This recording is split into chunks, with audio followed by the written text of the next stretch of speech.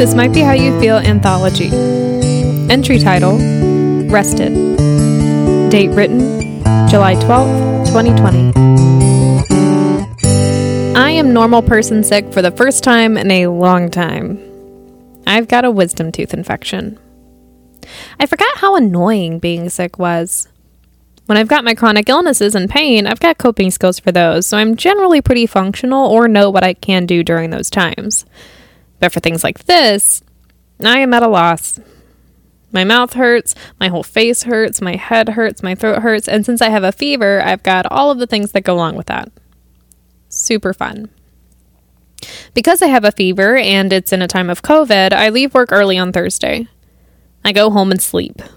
I don't even wake up for any of the 3 phone calls from my coworkers that come through the afternoon, even though my phone was on my bed with me. The next day is more of the same. I get antibiotics from my dentist after he determines I've got a wisdom tooth infection and start taking those. I try to work, but all I accomplish are 2 menial things off my to-do list and I'm back in bed. Then my boss calls me and tells me to stop working and rest.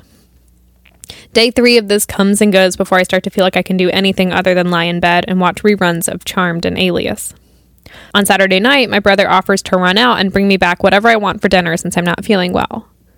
We derail into talking about the upcoming director's cut of the Justice League movie and sideline into talking about Wonder Woman, and I remember some random fact about one of the suffragettes that inspired the creator of Wonder Woman. I think she had one of the same illnesses as me. Dixon leaves to go pick up a pizza and cinnamon rolls for dessert, and I try Googling suffragette with pernicious anemia. I find her. Inez Milholland. Inez Milholland was a suffragette who fought for women's rights to vote in the early 1900s and died of exhaustion and pernicious anemia. She died of exhaustion and pernicious anemia at age 30. I was first diagnosed with pernicious anemia when I was 20, but was experiencing symptoms for a couple of years before then. For a couple of months, I was progressively sleeping more and more, and the word exhaustion didn't even begin to cover it. It was the end of my senior year, a marathon year where I was the head flute section leader of the marching band for the 6A state champion football team and the 4A state champion marching band, which meant a summer of band camps, practices after school 3 times a week, pep rallies every Friday, games, pre-show during the game and halftime show every Friday, even away games, and band competitions on Saturdays. I was also principal piccolo player in the Wind Symphony, the most competitive symphonic band at the school and in the state. I was earning my Girl Scout Gold Award, a service project more demanding than the Eagle Scout Award, and was actively involved with my Girl Scout troop that met once a week. I was also a captain of the speech and debate team that traveled for tournaments twice a month and had practice once a week. I was also the founder and president of a suicide prevention organization and was traveling to give presentations at this point, while also in the maximum number of AP classes, working as a babysitter and a small group leader at my dad's church. Add in all of the other senior year obligations, and it's no wonder that by May, I was sleeping 12 to 14 hours a day and missing events and meetings. When the doctor figured out I was B12 deficient, I started taking B12 shots every 2 weeks right away. We did this for 3 months, and my levels were up to normal, so we thought I was fine. 2 years later, I'm once again running my schedule ragged. I'm working full-time as an education coordinator at a nonprofit while commuting 400 miles each week to and from school after getting permission to take more than the recommended number of credit hours for a full-time student to catch up on my surgeries, while also traveling almost every weekend to and from speech and debate tournaments and coaching every week to maintain my scholarship. As I'm driving home from a long day of classes, my legs stop working. After I used the steering wheel controls to cut off the cruise and used the emergency handbrake to stop, the paramedics were able to get me off the road. Once at the hospital, we learned that once again my B12 levels are life-threateningly low. It's at this time that we realized I wasn't just B12 deficient, I'm B12 anemic. I'm missing an enzyme in the lining of my stomach that breaks down B12 from food and supplements. B12 is vital for energy, for brain functioning, for the neurosystem and mobility, as I'm now all too familiar with. The doctor tells me I'll have to be on B12 shots for the rest of my life since I can't take a B12 vitamin orally. Since that day, I've gotten B12 shots monthly. I can always tell when I get low on B12, and honestly, so can everyone else in my life. I'll be mixing up words in a sentence or not be able to think through the brain fog, and Haley will say, "How close are you to getting your B12 shot?"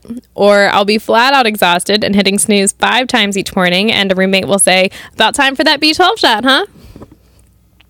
Even though I'm very aware of the fact that I can't renew my own energy, I still overcommit my energy, overwork myself, and run each B12 shot I get to the ground much earlier than it will last. I've always kind of looked at my pernicious anemia as like, oh yeah, that diagnosis. I've not taken it seriously or changed my habits as a result, except I make sure that I get my B12 shot each month, or at least every 6 weeks, if I'm not too busy to get over to the doctor every 4 weeks. But lately, the shots haven't been as effective as they used to be. Lately, I've been so exhausted, and the shot doesn't seem to put a dent in it. I moved across the country and started a new job, and then was hit with a global pandemic and a national social justice conversation that both directly impact the work I do. I've managed to get a nonprofit's financial foundation completely implemented in less than 2 months, written all of the 30 policies required for compliance in less than 2 months, while dealing with the pandemic. And so, as I'm reading about how Inez died at 30 years old from exhaustion and pernicious anemia while on a speaking tour advocating for the rights of women, I can't help but feel a kind of kinship with her. We're 100 years apart, but eerily similar. Both women using their educational privilege to advocate for those who cannot speak for themselves. Both young in years. Both of us sacrificing our time, resources, and comfort to bring rights and justice to those who are unjustly deprived of it, to those who are oppressed. Both having pernicious anemia. Both of us giving more and more of ourselves to fight for the lives of others, but I want the comparison to stop there. Inez is known as the suffragette martyr. She was on a cross-country speaking tour, using her voice to advocate for women's rights to vote when exhaustion and the depletion of her B12 killed her at 30 years old. She didn't have B12 shots. She didn't have the understanding of what this illness does and how it operates and what she needed to do to work with it. She simply gave until she had nothing left to give. I'm sad. I feel a kinship with her, and my heart beats with the sorrow of a life given so nobly cut so short. She should have had at least 30 more years of doing good work, of bringing justice and fairness to a system that needed it. Yes, her work was important and did result in women having the right to vote, but women have so far to go, and I know she wouldn't have stopped there. She'd say there was more work to do, and she'd do it. I'm sad she didn't know what could have saved her life and saved her voice for many more years, for the rights of many more women. It wasn't the opposition that robbed her of that life, it was her own body. I'm sad because I do know what this illness is and does, and I do know what I need, and I'm not learning or changing. I've treated my pernicious anemia as the little annoying kid brother of my Chiari malformation and adrenal tumor, but really, the B12 anemia is a far more intimidating entity than I've given it credit for. Pernicious means deadly. I literally have deadly anemia. Sure, I have B12 shots, but that's a treatment, not a cure. I haven't allowed myself to make changes and develop habits that increase the effectiveness of that treatment. I haven't been respecting it. I've been undermining it. I think I have in my mind an expectation of how much rest I should need based on some standard or expectation that I think exists. I think I have some sort of standard of what it means to expend energy. That energy is only expended when it's doing something physical. But I build entire nonprofits. I'm an architect of organizations and systems. The systems I create are intricate and nuanced and comprehensive, and that takes a lot of energy to bring to life. I look around at a world of nothing and of disorder and chaos, and with energy, with time, with effort, transform it into something structured, ordered, peaceful. It's magical, and it's exhausting. Inez was an advocate. She wasn't a power lifter or marathoner or physical labor heavy worker. She wrote and she spoke and she traveled and told a story that lasts even 100 years later, and she died of exhaustion and pernicious anemia. As I read her story, I can't ignore the mirror it holds up to my own. But our endings don't have to be the same. I'm grateful for the work Inez did. For the work she did for me, a woman living 100 years later who has the right to vote and exercises that right. I'm also grateful for the sacrifice that she gave, that she didn't allow her pernicious anemia to keep her from working so hard to bring the rights for me and for all women, but I'm sad for her sacrifice. I'm also wiser because of it.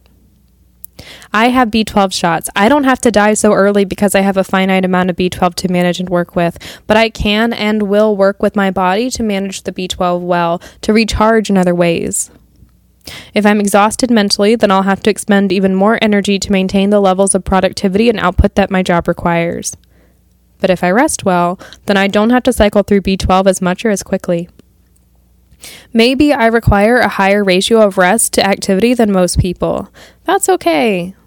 It doesn't mean I'm not as good as other people or less valuable of an employee or friend or person than other people. It's just an aspect of me, and it's okay. I do need to figure out how to rest. I think there's a distinction between sleep and rest. Sleep is important, but it's not the only kind of rest. I can be smarter about the way I rest. I can rest emotionally through reading the Bible, journaling, and writing. I can rest physically by sitting on my window seat and or taking a nap.